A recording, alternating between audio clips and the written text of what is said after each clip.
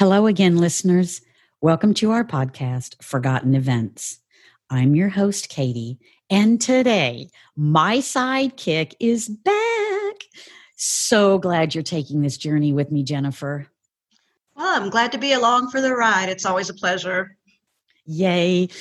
Well, listeners, the story we have for you today will leave you questioning how something like this could go unsolved for over 6 decades. It's a heart-wrenching story. In 1951, a 10-year-old girl would disappear only a few blocks from her home after visiting a nearby park. She has never been found, and her disappearance remains unsolved. This is the story of 10-year-old Beverly Rose Potts. Beverly, preparing to enter the 5th grade, was described by many as a shy, responsible child fascinated by the performing arts. She lived with her parents, Robert and Elizabeth Potts, and Anita, her 22-year-old sister. On August 24th, 1951, she and her friend Patsy Swing were given permission to see the Show Wagon, a summer children's performance event being held that evening at nearby Halloran Park. This park is less than a quarter of a mile from the girls' homes. Because the park was considered unsafe after dark, the girls would normally not be there during the evening hours alone. And to set the stage, it was known to be frequented by local vagrants.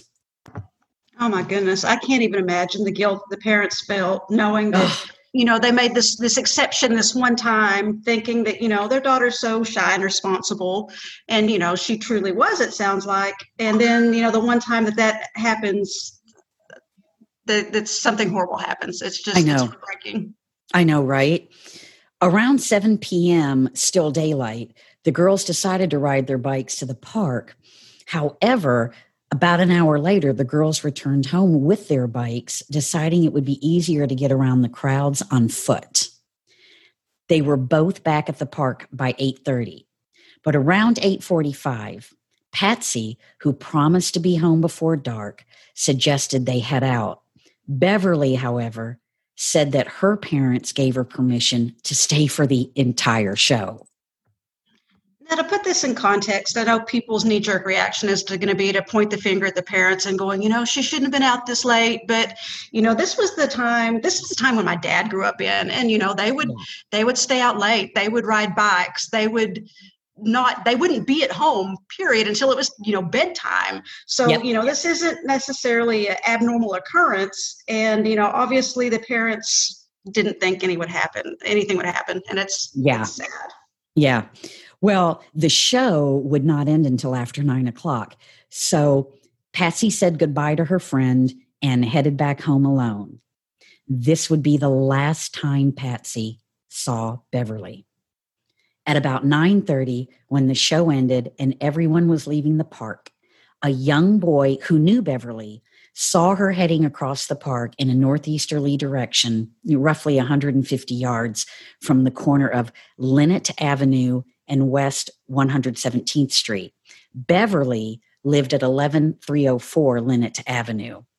This was Beverly's quickest route home, just a few minutes walk away. Several other witnesses said they had seen a girl resembling Beverly near a not-so-well-conditioned 1937 black Dodge Coupe sitting idle on West 117th Street. Apparently, this girl was speaking to 2 young men inside. Witnesses placed this sighting anywhere between 8:30, 9:30, but no one ever saw the girl get into the car. It was around 10 p.m. that evening when her family began to worry. They started searching for Beverly on their own. After a brief search, the family called the police. The police were unable to find any trace of Beverly after doing their own search. Their search would include canvassing of nearby neighborhoods, searching vacant lots, and even using a plane to survey open railway cars. Police received and investigated thousands of tips, which had been brought on by the press coverage of Beverly's disappearance, but nothing would come from those leads. And police cleared Beverly's family members almost immediately. I mean, it was determined that she had a stable and happy home life. There would be no reason for Beverly to have run away. Not to mention, Beverly had an unusual shyness about her, especially around males, and she was super cautious of strangers. It just doesn't add up, does it? I mean, No. Seemingly a young woman that's so self-aware and mature to just, hop in somebody's car or something. Yeah. You don't really get it. No, me either. So to think that she would have willingly left with a stranger just doesn't make sense. So police theorized that most likely she'd been enticed into a nearby house or possibly a car on her way home from the park. They also theorized that perhaps it was someone that she knew from the neighborhood.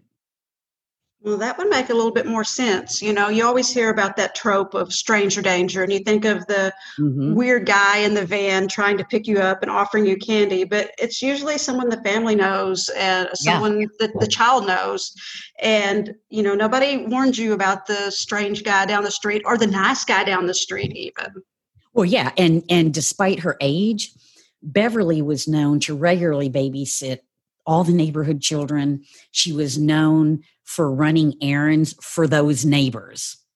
Well, this gets me because it's just naturally you'd worry about any kid that goes missing, of course, that goes without saying, but one that was so responsible, it would just add another layer of anxiety because in the back of your mind, hey, this kid isn't just going to run off with some strange person or run off down the street without calling or not let you know what's going on. In the back of your mind, you have to know that something bad's probably happened, and that's a really scary thought.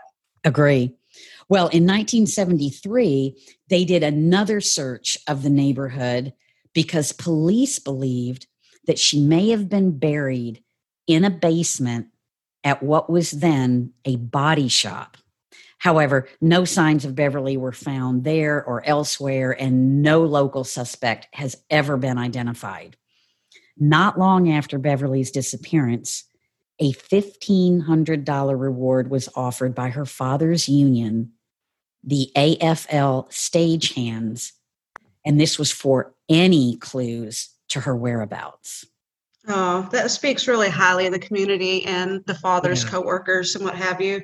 Yeah, you have to remember, even that didn't sound like a whole lot right now, for just given the time period, adjusted for inflation, just so our listeners don't have to do the math I did, it's the equivalent of about $15,000 today. So that's a chunk of change. Yeah, it is. It is. Well, over the years, Jennifer, suspects would come and suspects would go, but no one was ever linked to Beverly's disappearance.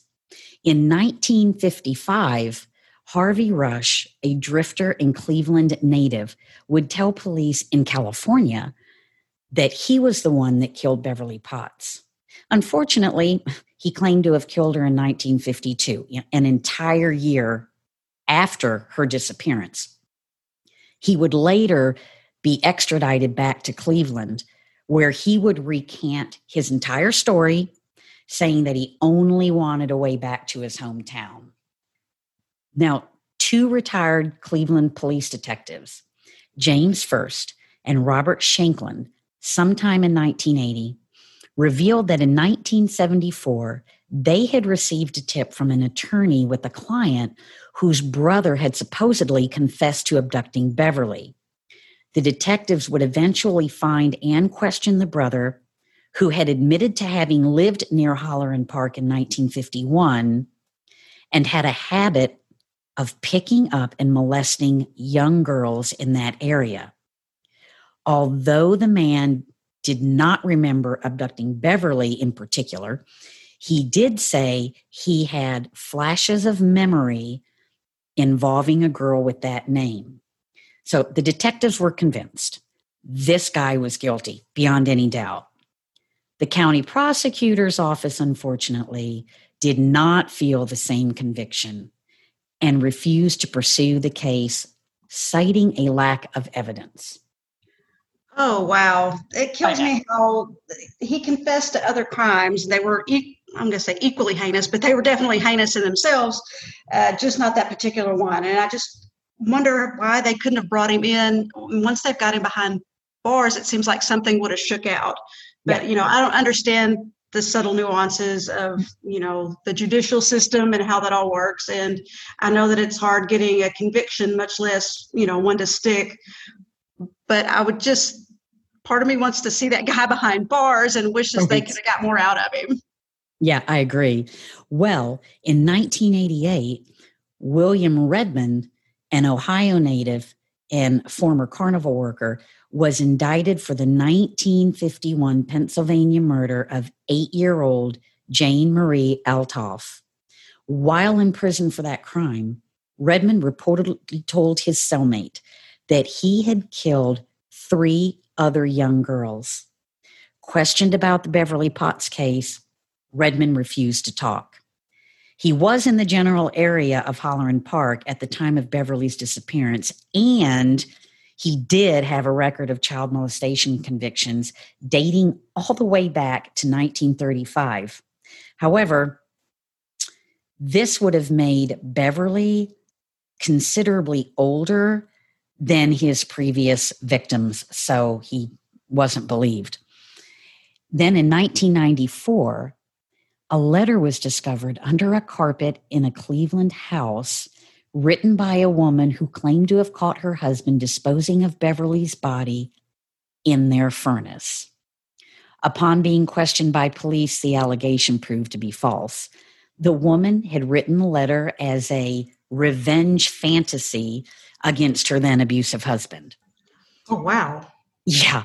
Letters were also sent to a reporter, Brent Larkin, of the Cleveland Plain Dealer beginning in 2000, purporting to be from a not-so-well elderly man who claimed that he wanted to confess to molesting and murdering Beverly before his imminent death. The anonymous author said that he would turn himself in on August 24th, 2001, on the 50th anniversary of Beverly's disappearance.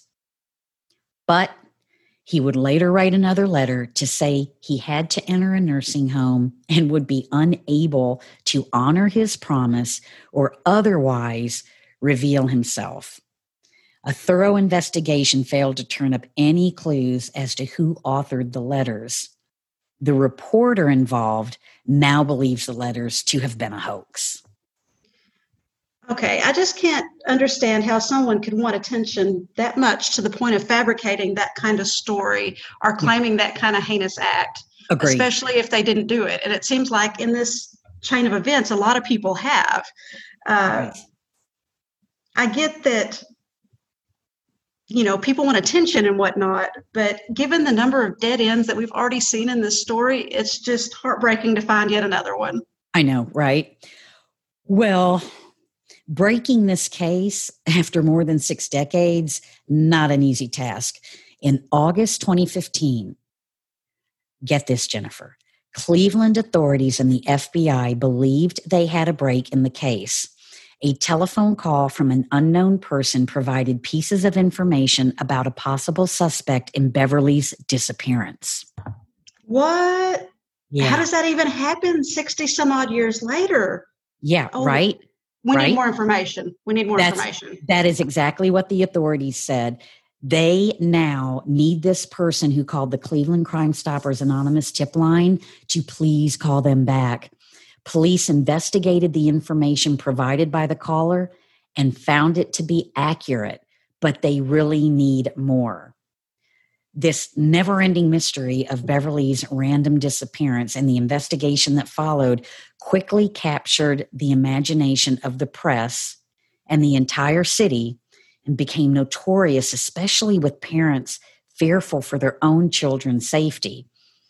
It has become one of Cleveland's most well-known missing persons cases. And sadly, Beverly's mother, Elizabeth, died in 1956. Her demise reportedly hastened by heartbreak over her daughter's disappearance. Her father would pass in 1970. Beverly's only sibling, Anita, continued to search for her until her own death in 2006. A memorial marker to Beverly sits at the graves of her parents. Jennifer, I could start crying. It's heartbreaking. It really is. It is. So I leave our listeners with this. Anyone with tips on this case should call 216-252-7463 or leave any information on the Crime Stoppers identity protected website, which is 25crime.com. That's 25crime.com. Or you can contact the Cleveland Police Department's Homicide Unit, Sheriff's Office, or the Cleveland FBI. Jen, they have increased the standard Crime Stoppers reward to $15,000 from the standard $2,500. That's a serious increase. So, listeners, let's help close this case for young Beverly.